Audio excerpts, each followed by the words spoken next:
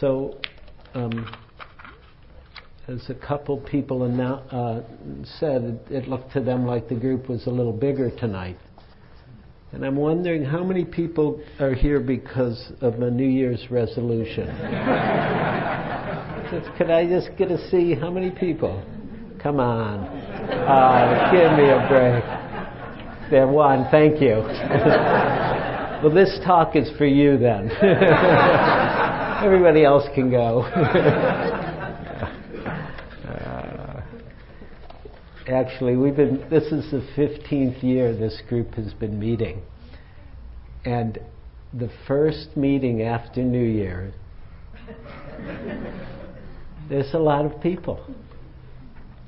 And I think it's great that people, even if you didn't make a formal New Year's resolution, there's something about the new year that where we take stock or take account or contemplate or consider, what are we doing? What are we doing with our lives? What happened in this last year, and what do we want to happen in the new year?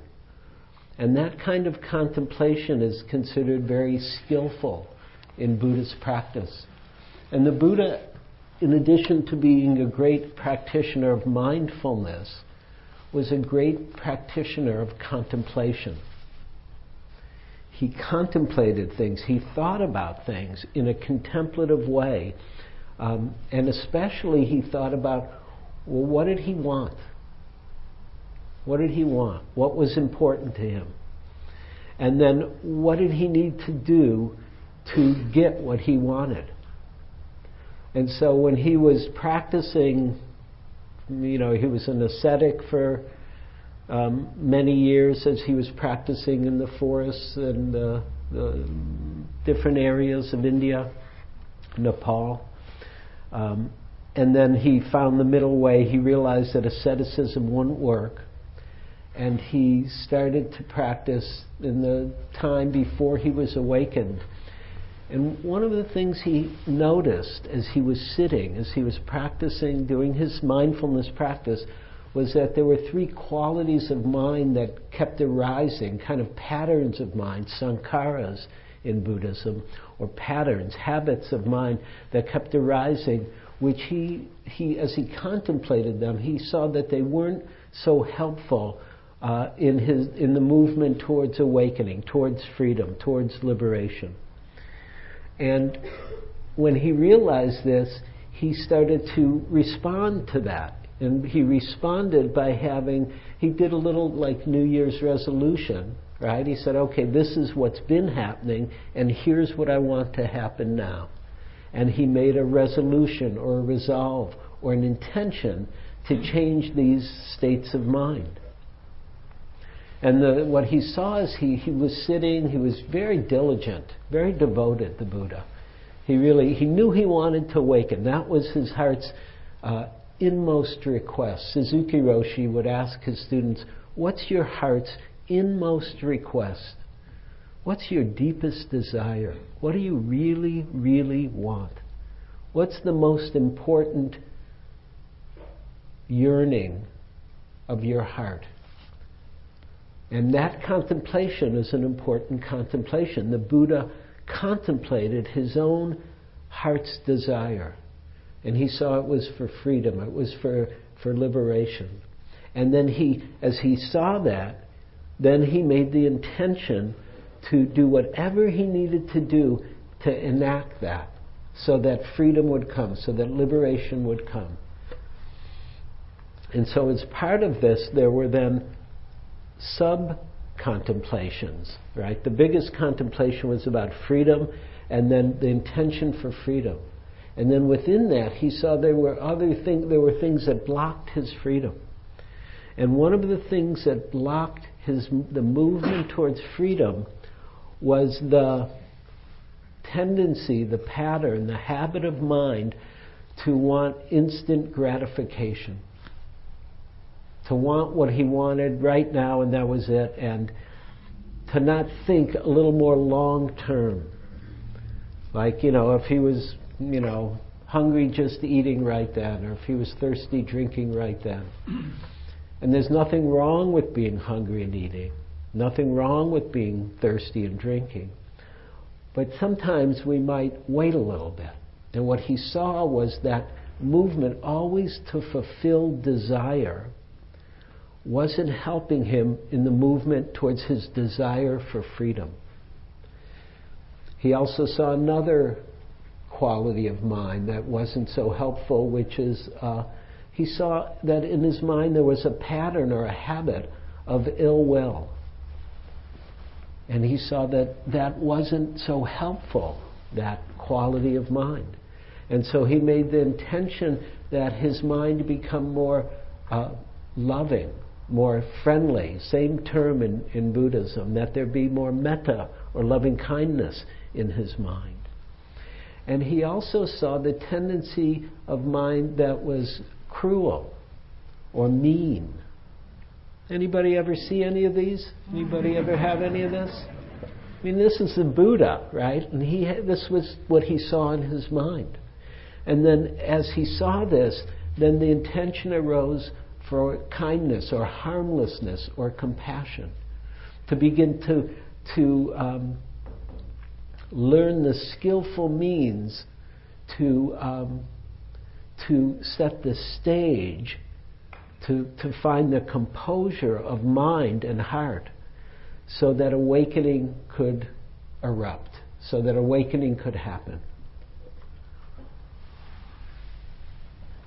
And so the first contemplation for all of us for the new year, a great contemplation, is what do you want? What do you truly want? What brings you here? Why do you come here? More than once. It's actually not a lot of new people tonight, actually. It's mostly people who've been here before. What are we seeking? Is it freedom? Is it wholeness? Is it the complete openness of heart? Is it the understanding of what the truth is, seeking the truth? See for yourself what's the most important, deepest desire you have, to be free from suffering, or whatever it might be, and to turn towards that. Don't negate that. Don't forget that. But actually let that start to infuse your year this year. And we don't know yet what that means, how that'll look. But first to begin to contemplate, what do you want? What do you yearn for? What do you wish for? And then later we can consider, how can we make that happen? What are the conditions needed so that that freedom might come, or the sure heart's release may open, or your understanding may deepen and become fruitful. So the first part that for the Buddha was to contemplate, and then the second part was what's called, with his understanding of what he sought, and with his understanding of the problems or the things that got in the way of what he sought, then we come to what's called the second factor on the Eightfold Noble Path. And the second factor is called, it's got a number of names.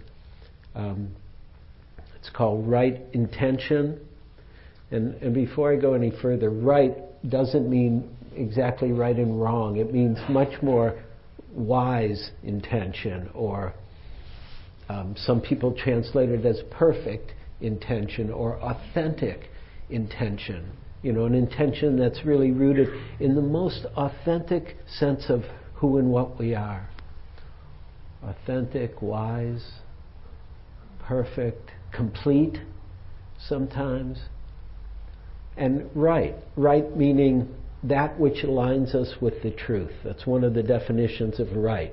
Coming into accord with the truth. So intention that brings us into accord, into alignment, into harmony with the truth.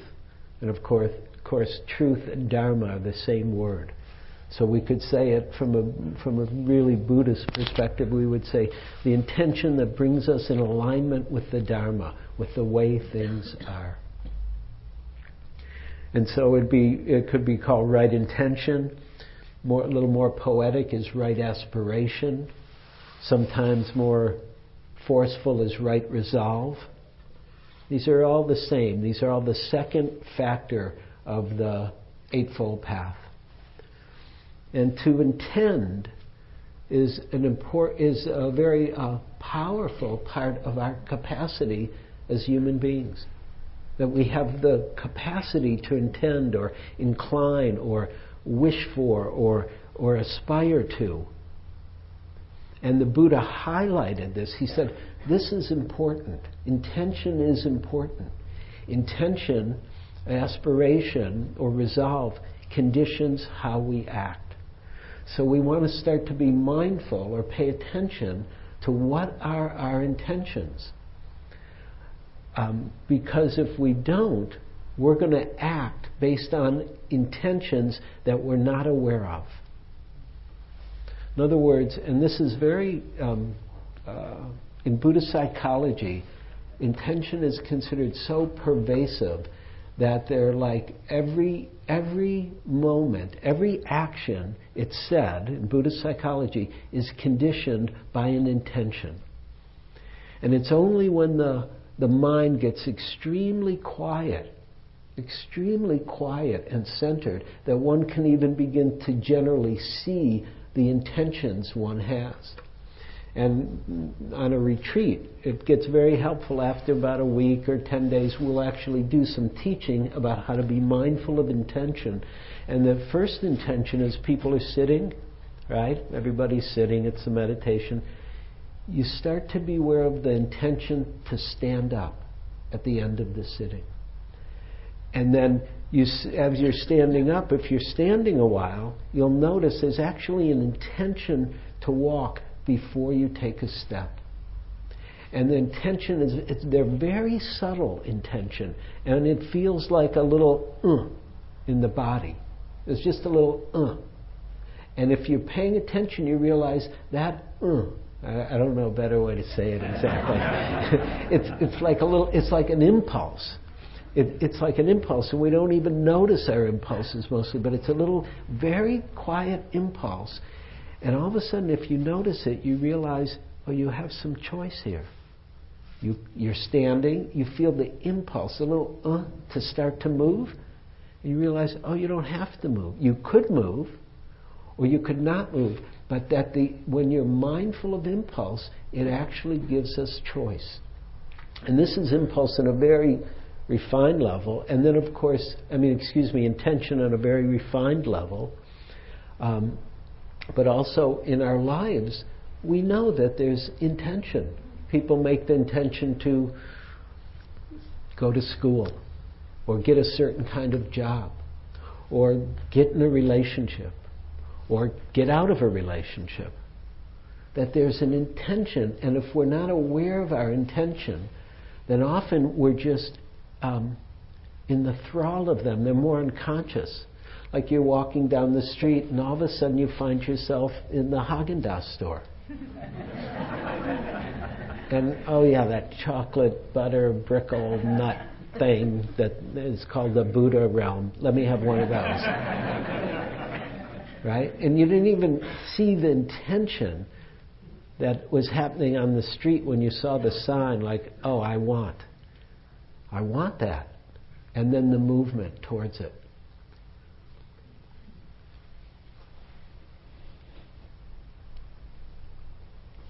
Or often there's more subtle, really subtle intentions. Often we don't see that we're feeling lonely as we walk down the street.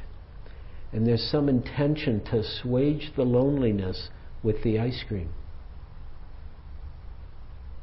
And it's a much more subtle level of intention.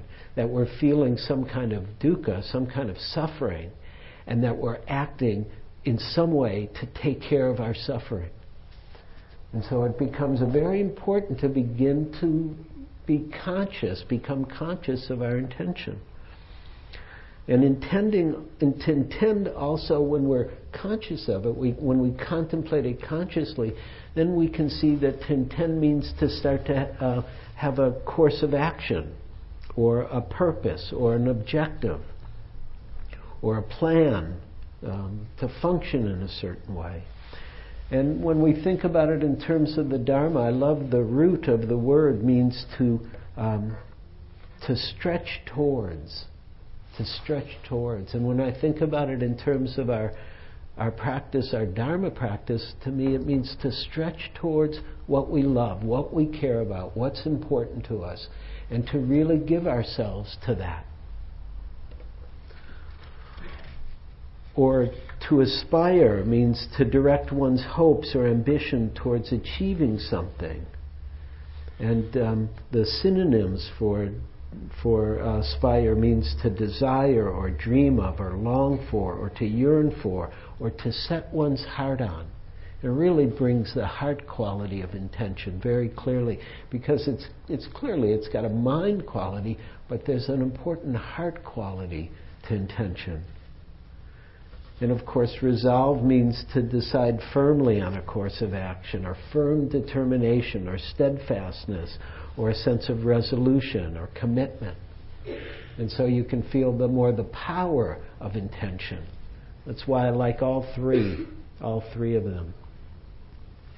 In resolution, the synonyms are to resolve or be resolute or single-minded, or a kind of firmness of purpose, or perseverance, or persistence, a sense of boldness or spiritedness.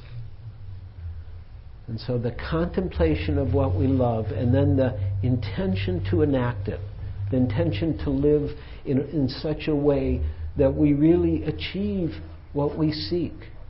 And from a Buddhist perspective, the Buddha, he saw that freedom was possible, and then he did everything he could to align his life in such a way so that he realized that freedom. I like resolution because it's got all these other kind of neat synonyms, like in addition to spiritedness, bravery, courage, pluck, grit, spunk. It's nice. It's good to have a little of that stuff, especially on the spiritual path, because you'll need it. You'll need it. It's not just a kind of Pollyanna, open your heart. Actually, to really walk the spiritual path will ask everything of you, ultimately. Will ask everything of you. And when you give it, it will give everything to you. It will give everything to you. So one of the important discriminations to make is around desire. Because there are different kinds of desire in Buddhism. There are desires that lead to freedom and happiness, to one's long-term well-being, and desires that don't actually lead to that. That maybe in the short term bring a little bit of happiness or a little bit of satisfaction or a little bit of ease, but in the long term they don't really do the job. So it's considered there are more primitive desires, kind of just instinctual desires that we want to get what we want, when we want it, how we want it. We feel good for a few minutes, right? Or an hour, maybe a day or something. My example always was when my daughter was about 13 or 14, she was very into going to used clothing stores and buying clothes. And, I like to hang out with my daughter, so I would go with her to these stores. And I would also pay for it, of course. And she found a place in San Francisco that sold clothes by the pound. So she would get all these clothes and pile them up, weigh them up, and it was pretty cheap. It was actually a great style as a dad. I was totally happy with that. And we would go, and she would buy all these clothes, and we would go home, and she's probably a little younger, maybe 12 or something, and then she would start putting stuff on that she'd bought. She'd say, "Oh, how does this look?" And I'd say, "Oh, that's great." And then she'd go out, she'd come back, and she'd say, "How does this look?" I'd say, "Oh, that's nice." T-shirts, it's a T-shirt. But, it looked great, that's great. And she was happy, and we'd go take her about 20 minutes or half an hour, show all her new clothes, and then she'd say, can we go shopping again? You know, it was satisfying for a little while, but not long term, not long term. And it's important for us to contemplate. And it doesn't mean we can't enjoy our clothes or our power books or our whatever it is that we have, you know, our yoga mats or anything, you know, the flowers that are here for a moment and then go. It's beautiful. But sometimes we think, oh, that's where our real happiness, that's where we'll find real happiness. So it's important to contemplate, is that true? Is that true? And it doesn't mean we can't enjoy the more temporary pleasures of life, but that we don't invest in them in the same way. We don't invest our well-being in them.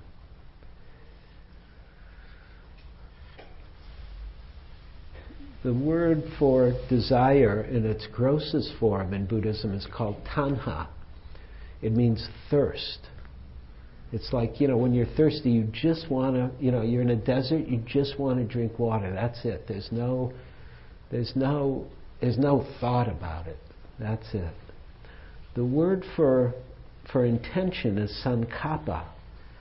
And it really longs, it's really the calling or the intention or the aspiration, the desire for one's deepest yearning, for what calls one in one's bones, in one's heart, in one's cells. What's the most important calling? And I'm going to back up one step. Wait. Oh, I'm going to go. This is what Bhikkhu Bodhi says. He says we could. No, I'll wait and do that later. It's a new talk, still in progress. I'll back up one step. So remember, right intention, the intention to wake up, is conditioned by the first factor of the Eightfold Noble Path, which is right view. And simply put, since I'm not doing a right view talk, right view is understood as seeing the Four Noble Truths. And the Four Noble Truths are that there's suffering, that there's a cause of suffering, that there's freedom from suffering, and there's a path or a way or skillful means that lead to freedom. And so when we start to see the suffering of our own suffering, first of all, our own dukkha, the difficulty, dis-ease, dissatisfaction, heartache, pain of being a human being, and that all human beings share. That all human beings share. Not suffering is a mistake, but suffering is part of the realm of being human. Then that will help condition our intention. So our understanding of suffering conditions our intention.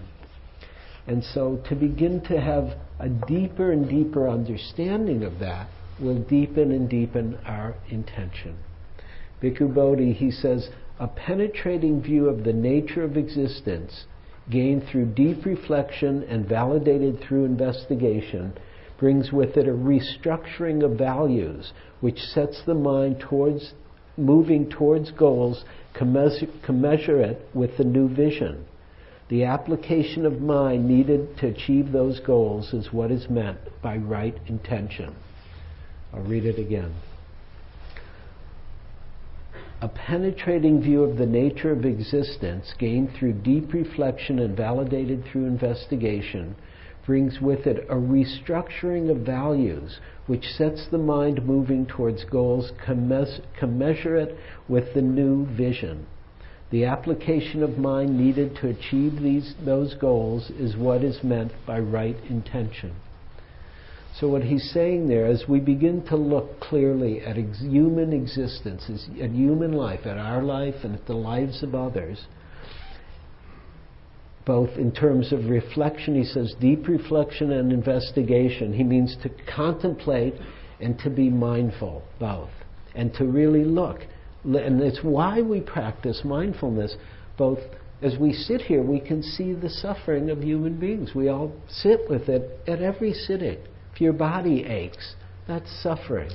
If your mind can't relax, that's suffering. If your heart is in pain or hurting or tender, that's suffering. If you're wanting something that's not here, that's suffering. If you don't want what's here to be here, that's suffering. If you're sitting, waiting for me to ring the bell, thinking, oh, I wish he would ring the bell, that's suffering. And it's not a bad thing, and you don't have to judge yourself for it, and you're not doing it wrong.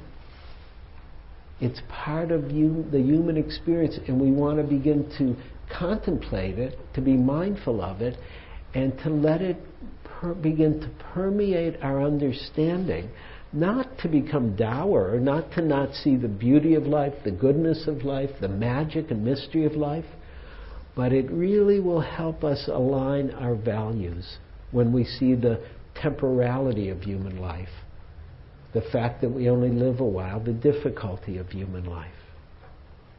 And so with this reflection and investigation, it brings a restructuring of our values, which then moves the mind towards the goals, commensurate, meaning in line with our vision, our understanding of reality. And this is what is meant. The movement of mind, the intention, is right intention. And intention is extremely, extremely powerful. You see it often in sports. How powerful one player's intention might be. They're just going to do it. And all of a sudden, they're changing the whole game. Michael Jordan was always a great example. He had such powerful contemplative skills that he applied to basketball. His mindfulness, his concentration, his one-pointedness, and his intention. In the game I'm thinking of, there was one playoff game where he had the flu, and he was so sick you could see it in him. And every time there was a pause, he was just like hangdog. And then when the game started, he just killed the other team. It was like, oh, how can he do that? His intention was so powerful. Or it's even interesting, I was watching a little of the debates last night, just to see the intention of these people who want to be president, right? They contemplated what they want. This is their heart's desire, their heart's inmost request. God bless them. And what they're willing to go through and persevere, and the steadfastness and the commitment that they've made. This is the enacting of their intention. There's also a more magical part to this. Magical is it's not a very Buddhist way to speak, but I can almost get away with mysterious part, or what's the word? Mystical. How about that? But the Buddha said, what a person considers and reflects upon for a long time, to that his or her mind and heart will bend and incline. And so, what I want to point to here is just our inner intentions, our inner aspirations, even on a small level. Like, for example, on a retreat, when I'm on a retreat, every day I wake up and there's a kind of natural intention or aspiration that I have. And I don't know what it is. Sometimes I come to the retreat with it, but sometimes it just arises spontaneously. So I'll wake up and I'll think, oh, may I realize the truth of selflessness today. That's my aspiration, my intention for the day. And then I don't think about it. I don't try to contemplate it in a thinking my way to selflessness or to emptiness or to Nietzsche or whatever my aspiration to understand might be. But I just do my practice. But that just thinking that thought begins to incline the mind and heart in that direction, And that's a very powerful move. There's something about our inclining, our intending, that is very powerful. And I've seen it work over and over again. And so you can do that as a practice. Get up every day and see, well, what do you intend for this day? May I be present in each moment. It doesn't mean you'll be present in each moment, but that's your intention. You're setting the direction of your heart. May I really wake up at work today. And you'll be asleep 1,000 times at work, but you're setting the direction for something to happen. And don't underestimate that. Or when you have a difficult conversation to have, may I be as wise as possible. May I be as wise as possible in this conversation. To just incline the heart, intend the mind.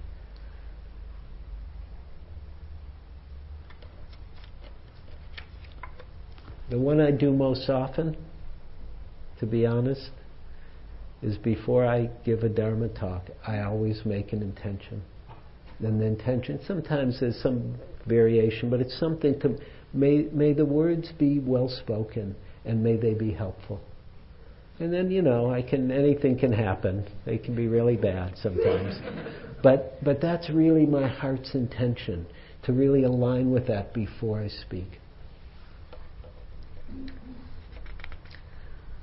So there are 3 kinds of intention. Let me just read you the Buddha talking about right intention. He says, what is right intention? It is the intention of renunciation, the intention of non-ill will, the intention of non-cruelty. This is called right intention. So the intention of renunciation is the intention of release, or letting go, or not holding on, not grasping, not clinging. And the intention of goodwill is the intention of non-ill will is the intention of goodwill, of friendliness, of metta, or loving kindness. And the intention of non-cruelty is the intention of harmlessness, or the intention of compassion. And the first is considered a wisdom resolve, right? The intention of renunciation, to let go, to release, to not cling, that really has to do with wisdom on the Buddhist path. And the 2 others are really heart aspirations. They're the enacting, they're being able to enact the wisdom of letting go through the friendliness and loving kindness and compassion of the heart.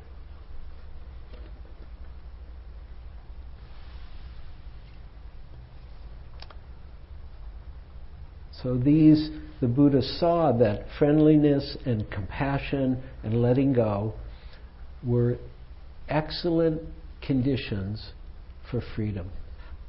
That these were the conditions of the heart and mind that lead to the arising or the erupting or the realization of the truth, of the Dharma, of freedom or of liberation. And it's helpful when we do a contemplation like this to keep contemplating, what does it mean to you? What do these mean to you? Or how might it look to you? And none of them are a should. None of them are they're not to be used as judgments about where you might be, but as ways to begin to discern or evaluate, where are you? What do you want? And what would be helpful to get there? Is that clear? Where are you? What do you want? And what would be helpful? And not as judgments about where you're at. If the Buddha thought judgments were helpful for awakening, he would have put them in this list. If he thought self-denigration and being hard on yourself or judging yourself, he would use it. He was very practical. But he saw that actually didn't help. And so we don't want to go there. What we want to do is cultivate different qualities of heart and mind that allow what you seek to arise. And so renunciation can be understood as the intention to choose wisely, to choose based on seeing clearly and recognizing what brings happiness and what doesn't. And to also see the truth of impermanence. To just see that everything passes, everything changes, and that in reality there's nothing we can hold on to. And so renunciation is not so much, we have to get rid of something, but it's much more seeing the truth of the way things are and then beginning to align with that so that we can have things. I love my thermos. I could think, I'm attached, I need to renounce my thermos. And I'm a little attached to it, to be honest, but I'm not really. If I lose the thermos, I know I'll be okay. I know where to get another thermos. but really, or I love the bell, right? But if the bell's not here one day, it'll be okay. Or if my car doesn't work, it's just a car. That things are temporary. All things are temporary. And then to become into alignment with that perhaps it means we can relax with the temporality. We can relax with not having to own ultimately anything. Right? I don't really own the thermos. I'm the steward of the thermos as long as it's alive. Right? I'll take good care of it. I wash it. I put hot stuff in it. I use it so it's well used. But someday something will happen. It'll break or it'll get lost and then it'll be gone. As Ajahn Chah likes saying, it's both a Zen story and Ajahn Chah story, he would pick up a glass, and he would say, this cup, if you see clearly, this cup is already broken. He would have a glass or ceramic mug. He would say, you would see this is already broken. And when you see that, it means you can enjoy it, but you don't have to hold on to it. This is one of the deepest flavors of renunciation. Another important way to consider, reflect on renunciation is about what do we value? What do we value, right? So one of the great values of contemplative life is here. Is now. Anybody notice that, right? The now is very important in contemplative practice, mindfulness practice. You can't be mindful of what happened last year. You can be mindful of thinking about what happened last year, and that thinking is happening in the present moment. You can only be mindful of what's happening now. You can be mindful of what you plan to happen 2 years from now, but that thinking, that planning is happening now. You can be mindful of being pissed at somebody who cut you off on the way over here, but that being cut off, that's not happening now. That anger is happening now. That thinking about what happened then is happening now. The now is a very important value for us. And if you want to walk the Buddhist path, it means learning how to step right here into the present moment. And so renunciation from that perspective means renouncing the past and renouncing the future. Renouncing our belief that the past exists other than some kind of memory and pattern within us. That can be. But as an actuality, whatever happened, actually everything that's happened up until this moment in your life is totally gone. It's gone. Remember 2007? Let alone, some of you might remember, 1940 here. Very few, but there's a few. All gone. And it was so real. Didn't it seem real then? Doesn't it seem real now? And it is real now, for a moment. But it's very insubstantial also, reality. Empty is the word that the Buddhists use. It's empty, meaning empty of solidity, empty of concreteness, empty of any permanent existence. It's here for a moment now, and then it's gone. Whether it's our breath, our bodies, the Dharma talk, the meditation, the traffic, the storm, the life, it's here for a moment and then it's gone.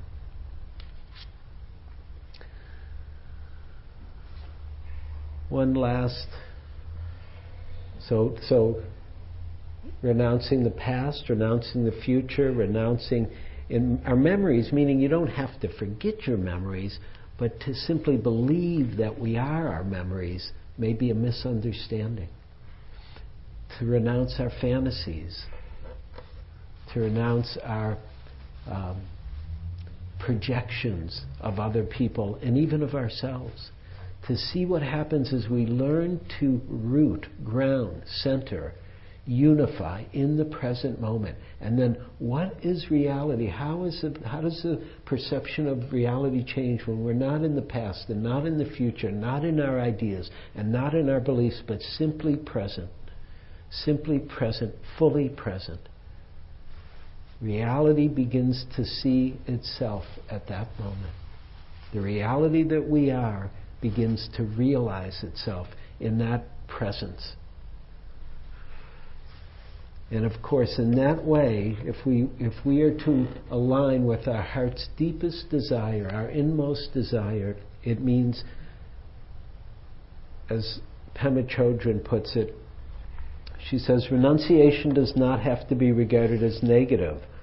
I was taught that it had to do with letting go of holding back. Letting go of holding back. What one is renouncing is closing down and shutting off from life. You could say that renunciation is the same thing as opening to the teachings of the present moment. Renunciation is realizing that our nostalgia for wanting to stay in a protected, limited, petty world is insane. She's very direct, Pema. Once you begin to get the feeling of how big the world is and how vast our potential is, how vast our potential for experiencing life is, then you really begin to understand renunciation.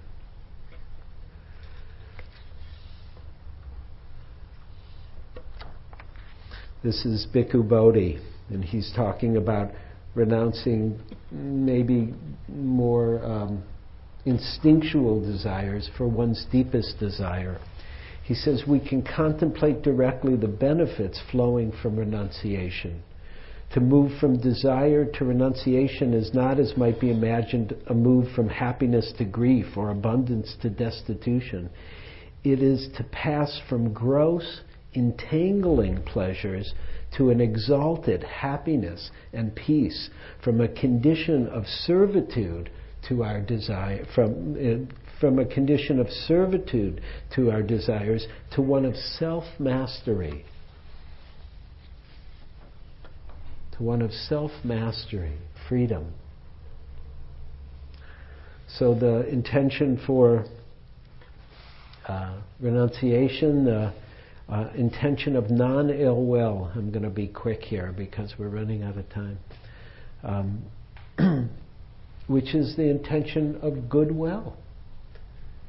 Anybody notice how nice it feels when we have a sense of goodwill as opposed to when we have a feeling of ill will? And it doesn't mean we have to judge ourselves. Again, I want to be very clear. You don't have to judge yourself or condemn yourself. If you have a feeling of ill will, it happens. We all have it. Humans have that. But to begin to see it, to contemplate it, and to really see the difference when there's a feeling of goodwill.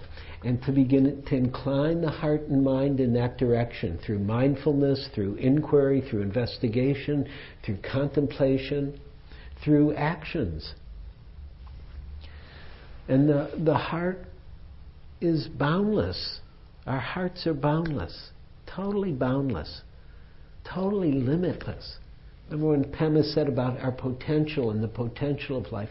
We have no idea how limitless, how boundless our hearts are for goodwill, for kindness and care, for generosity, for gratitude, for fearlessness, for courage. My own coming to Buddhist practice came when I was in Israel about almost more than 25 years ago. Wow, long time ago now. And I was doing some religious service where you atone for the hardening of the heart. And one of these, and it just struck me that my heart had hardened since I was, a teenager. And I was actually shocked by it. I realized I'd gotten a really hard, kind of streetwise heart. And I realized, I didn't want that. And I didn't know what to do. It was disturbing, and I didn't know what to do. And I was, actually the next day, I was hanging out at the Wailing Wall, the Western Wall in Judaism, very powerful place, sacred place on the earth. Of course, totally sacred Jewish, Christian, and Islamic place all right together. Problem that way, but anyhow. So I was at the wall, and I didn't even know how to pray or anything. I was just kind of hanging out, putting my hands on the wall, and hanging out. And all of a sudden, I got this understanding: I needed to learn how to meditate if I wanted to deal with the hardening of my heart. Now, where did that come from? I have no idea, except that my contemplation, seeing, understanding my heart had hardened without judgment, but with definitely concern, had begun to open up a line of inquiry, a line of investigation that brought some understanding of what needed to happen. And when I came back to America, I sought my first meditation teacher and started meditating. And it works. It's really good medicine for the heart.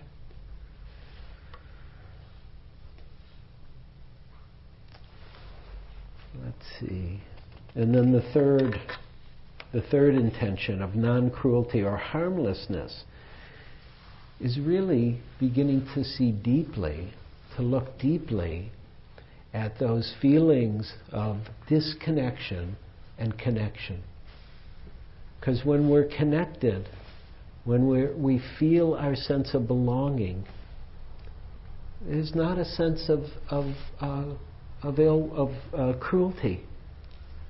That compassion arises naturally when we see how connected we are, how completely of one fabric we are as human beings, crossing lines of race or color or nationality or culture or political persuasion or gender or sexual preference or height or hair color or eye color or what team you like on the football, or it doesn't matter. Those divisions are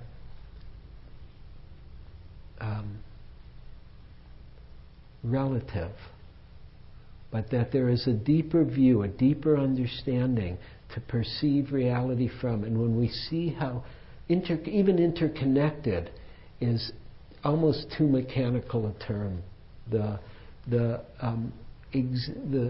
spirit of what's here in each person is no different in essence at all.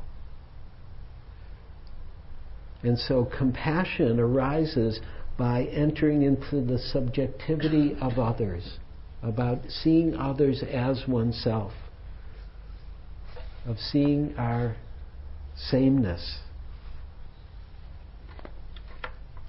Longfellow said, if we could read the secret history of our enemies, we would find in each person's life sorrow and suffering enough to disarm all hostility.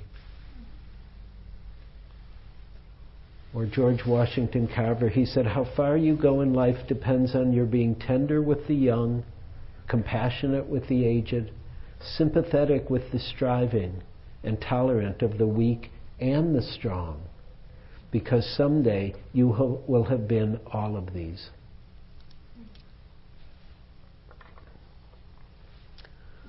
So right intention, right aspiration, right resolve.